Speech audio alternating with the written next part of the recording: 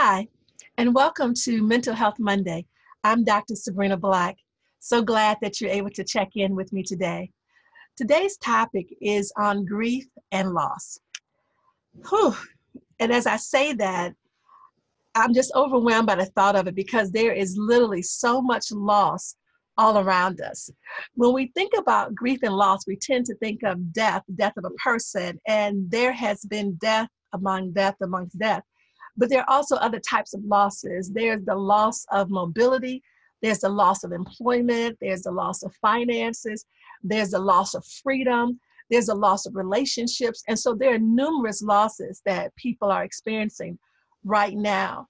But I know that death is the loss that is hurting people the most. That's where we are most brokenhearted. That's where we are dealing with the greatest level of anguish. You know, we've heard it said before that there's a time to weep and a time to laugh and a time to mourn and a time to dance. But I got to tell you, in the times we're living in right now, things are so crazy that it is hard to know what time it is. And you just can't tell time by your watch. You can't even tell time by the seasons. It snowed the other day after tax time. I mean, so who would expect snow in the middle of April? So again, the times are confusing times. The times seem to be conflicting. It's almost as though the whole world is crying out because of the times. And we do need to know the times that we're living in. But when I think about the times and I think about the grief and loss that people are dealing with, when I think about the level of anguish that people are experiencing, it is hard to even know where to begin.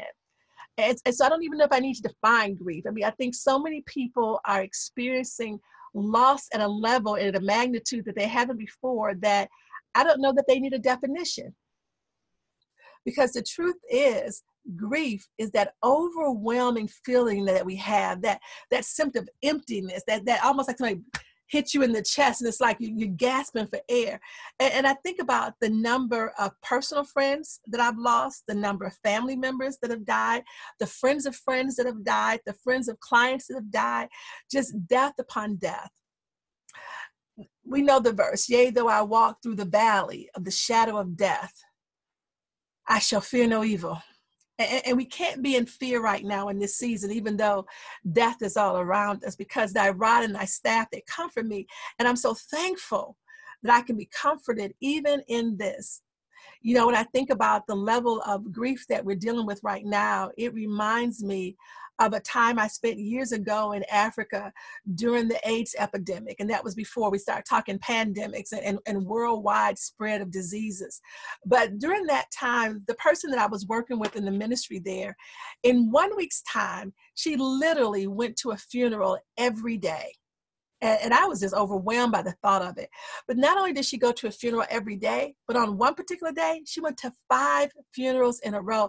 And I just thought, oh my God, we are not ready for that level of trauma. I didn't come prepared to deal with that. And we were there to teach crisis trauma and intervention, you know, and so I just thought, wow.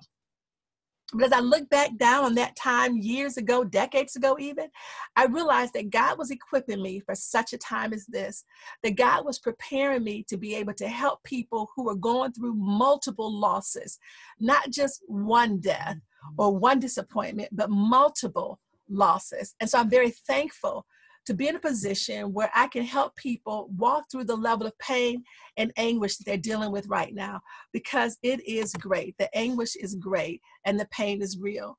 Grief can cause forgetfulness. It can cause a lack of focus. It can cause you to just be overwhelmed. When you think about grieving can make you forget details and dates and overlook critical tasks. I mean, sometimes when you are grieving, you can forget to just wash your face. I mean, when you're grieving, you can forget to cook a meal. But there are times when people are grieving, it's manifested in so many different ways. It may be that you're overeating or that you're not eating. It may be that you have insomnia and just cannot sleep for fear of death.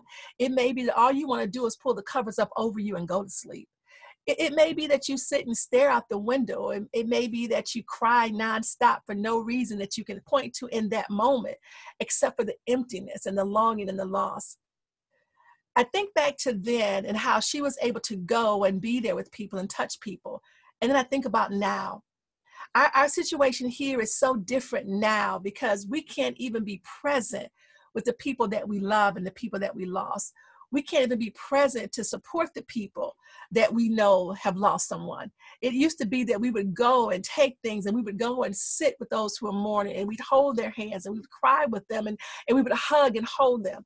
And so now we're having to find new ways even to be there and to be available. And so we're having to do things like connect through Zoom and through FaceTime and different social media mediums. We're having to leave stuff on the porch, but we're having to do things a little bit differently. But we can still be there to support one another because loss is real. You know, people have heard the 5 stages that Kubler-Ross talks about from grief and loss. And we know that there is denial and isolation. And for some of us, we're still in denial. We're still in shock. I mean, we can't believe that somebody we just talked to the other day is no longer here. We can't believe that someone that we heard was recovering has now died. They've died, and people are dying all around us. You know, I used to tell people that the truth is, and you know it, the truth is we've been dying since the day we were born. I mean, we were born to live, and so we have to live every day in between. And even for those of us who are still yet living, that's our challenge and our charge, that even though we're empty and we're hurt and it's hard, we've got to live. You know, we've got to keep moving. We have other things we have to tend to, other responsibilities we have to take care of. And so things are so different from then and now that she was able to go and be there. We can't go and be there, but we can be there. So as people are going through these stages, the first stage sometimes is just simply shock. They don't want to believe it happened. They can't acknowledge that it happened. I just heard her voice. I just saw her smile. I just looked into that person's eyes on the phone. And they're not here. We move from shock or numbness or denial and isolation into anger. It's like, it ain't right. It shouldn't have happened. It's not fair. They should have gotten there quicker. We should have had more tests. We should have had more ventilators. We should have been able to get them to the hospital faster. And so there can be anger over how things happen. But then we go from shock and denial or anger to bargaining. It's like, God, what can I do? It should have been me. It shouldn't have been them. You know, I've lived longer. They had so much life left to live. And so we go through these different phases from bargaining to depression. And in depression, we just don't want to move. We just don't want to go on. It's just this overwhelming sadness till we finally accept that it happened. It's interesting. I was talking to a veteran the other day. They survived Vietnam War. And I was sharing with them, I said, you know, there is so much death all around me. And I was trying to tell them about somebody I knew that died. And they said, you don't have to mention their name. And I was taken aback and I was thinking, what do you mean I don't have to mention their name? Don't you want to know who it was? Because this is somebody who was important to me. And they said, put their name on a list. And I thought, whoa, what do you mean put their name on a list? And they said, Sabrina, let me tell you, Doc, in the war, and that's where we are right now. It's like being in a war. We didn't have time to stop and even grieve our losses. You couldn't afford to stop and cry for the guy who got shot next to you because you had to still be actively engaged. You couldn't stop and just fall apart. And I got to tell you that that's kind of where we are right now. The losses hurt. People are losing mothers and fathers and sisters and brothers and grandmas and aunties and uncles and grandpas and cousins and friends. We are losing so many people so rapidly that what they said was almost true. We don't have time to stop and grieve because we're trying to keep going. We're trying to figure out what to do next. We're trying to figure out how to handle it. And there is just so much to do. And so even though we're grieving now, only slightly, there's going to come a point where we're going to have to grieve again because there's nobody to clean up the things that were left behind. There's nobody to go into the house right now and set things in order. There's nobody to tend to the business. And so we have to grieve now and know that there will be a second wave of grief. Grief does not happen in cute little stages. I mean, so we got the 5 stages of Kubler-Ross, but it doesn't happen linearly. It's not one thing, then the next thing, then the next thing. You may go in and out of depression. You may go in and out of denial. You may realize, oh my God, did that really happen? And so don't expect it to all be smooth. Grief is really like a tangled ball of emotion. I have this ball I want to show you here, and I don't know how it's going to actually come out on the screen, but can you see that there?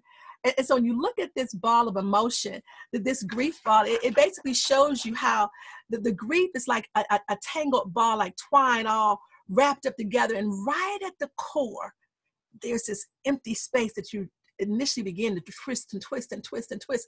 And as it's all balled up, you have to unravel that at some point. And it's going to take some time to unravel all those emotions. And you may feel everything all at once. And so don't expect that today is going to be the day you're going to be sad all day long. You may be sad. You may be angry. You may be in denial. You may feel abandoned. You may be distressed. You may be in despair. You may be laughing all in the same hour, in the same conversation with somebody. You may feel like you are losing your mind. But I want to let you know that all of that is normal. That is to be expected when you are going through grief.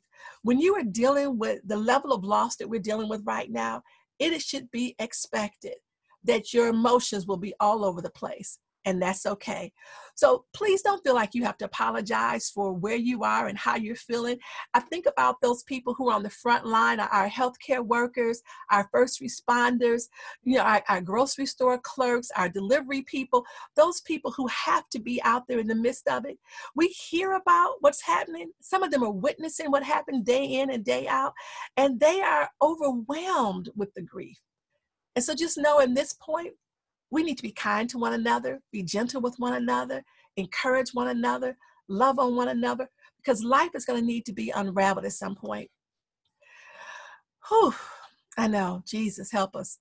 I got to tell you, grief is a process, and grief is a journey, and grief is a part of life. You can endure it. You can make it through it. And grief will actually cause you to grow, even though it seems strange to say.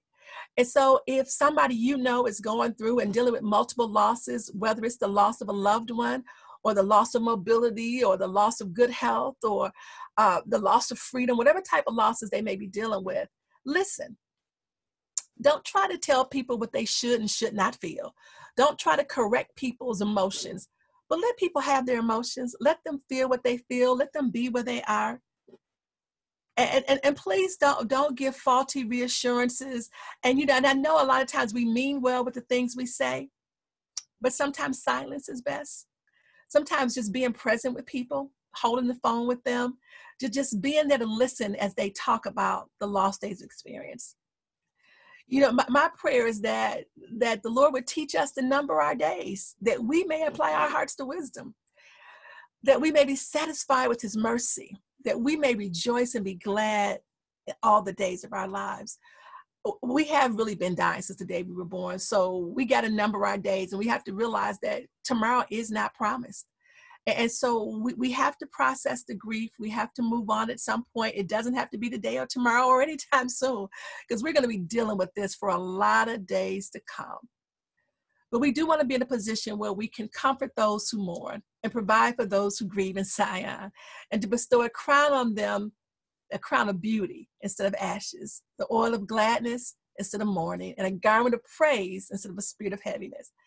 I'm currently offering a grief group that's going on right now. It's an 8-week group, and you or somebody may need support during this season, somebody just to walk alongside them and to help them deal with what they're going through, to help them process their emotion, help them talk it out. I'm offering a group for adults as well as a group for children on 2 different days. But if you'd like to sign up for that group or get more information about it, you can go to www.ineedgriefcounseling.com. Or you can just go to my website, drsabrinablack.com. But I'm available. I thank God that he has equipped me and trained me and raised me up for such a time as this, that I'm actually in a position to help. And I do want to be here to provide hope, provide help, provide healing for you as you're going through this. Because grief is a reality of our lives. Grief is something we're going to be dealing with for a lot of days to come. And we're all in this together. We all have a part to play. And I want to do my part by helping you walk through what it is that you're going through. So feel free to reach out to me. Again, drsabrinablack.com on the website. You can also find me on Psychology Today's website, Dr. Sabrina Black, or go to that website and sign up for a grief group that's coming up. The next set of groups will be starting up in May, the first week in May on a Monday night from 6 to 7:30, and then the children's group is on Friday afternoons from 3 to 4:30. So if you're interested in that, sign up. But do know that I love you, I care about you, I'm here for you. So if you're going through and you need help, please reach out. Hope, help, and healing is available. We're all in this together.